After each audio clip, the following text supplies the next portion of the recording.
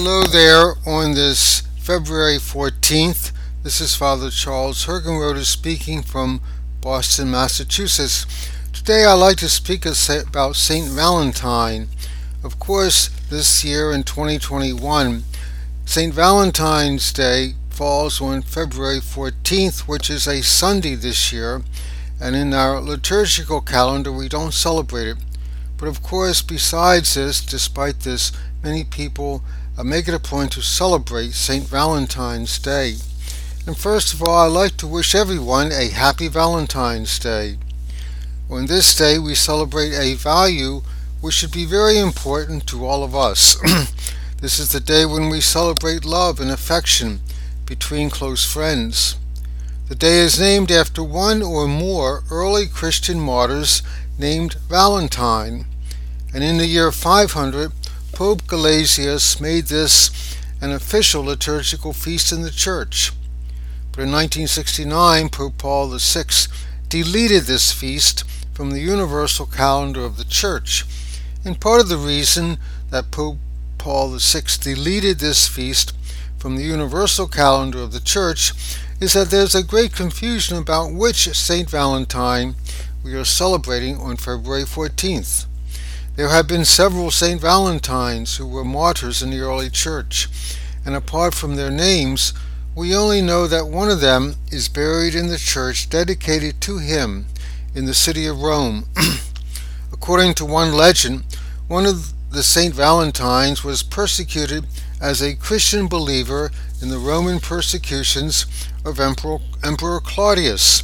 At one point, the emperor himself interrogated Valentine and was very impressed by his inner convictions and courage. He actually tried to convert Valentine to paganism, and Valentine's response was to try to convert the emperor to Christianity instead.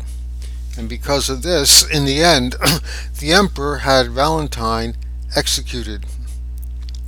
Down through the centuries, much poetry has been written, especially in the English tradition, from Shakespeare to John Donne to the present day. And in the present day, in many Latin American countries, and also in some Nordic countries, they celebrate this day as a day of friendship, a day of affection, a day to renew and deepen our friendship with special friends. In contrast to a mentality of isolating ourselves from others, which we practice so often, today's celebration of St. Valentine highlights the power of faith and friendship and love between spouses and between friends to overcome the isolation and distance and complacency which can paralyze us into inaction and allow the forces of evil and violence and envy and poverty to hold sway in this world.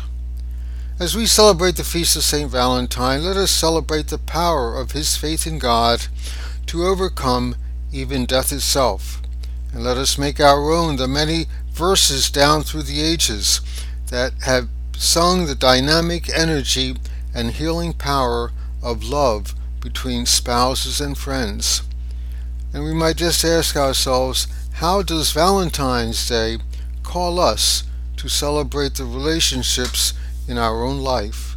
And thank you for listening to these reflections, and we continue to pray during this pandemic. Our Lady of Perpetual Help, pray for us.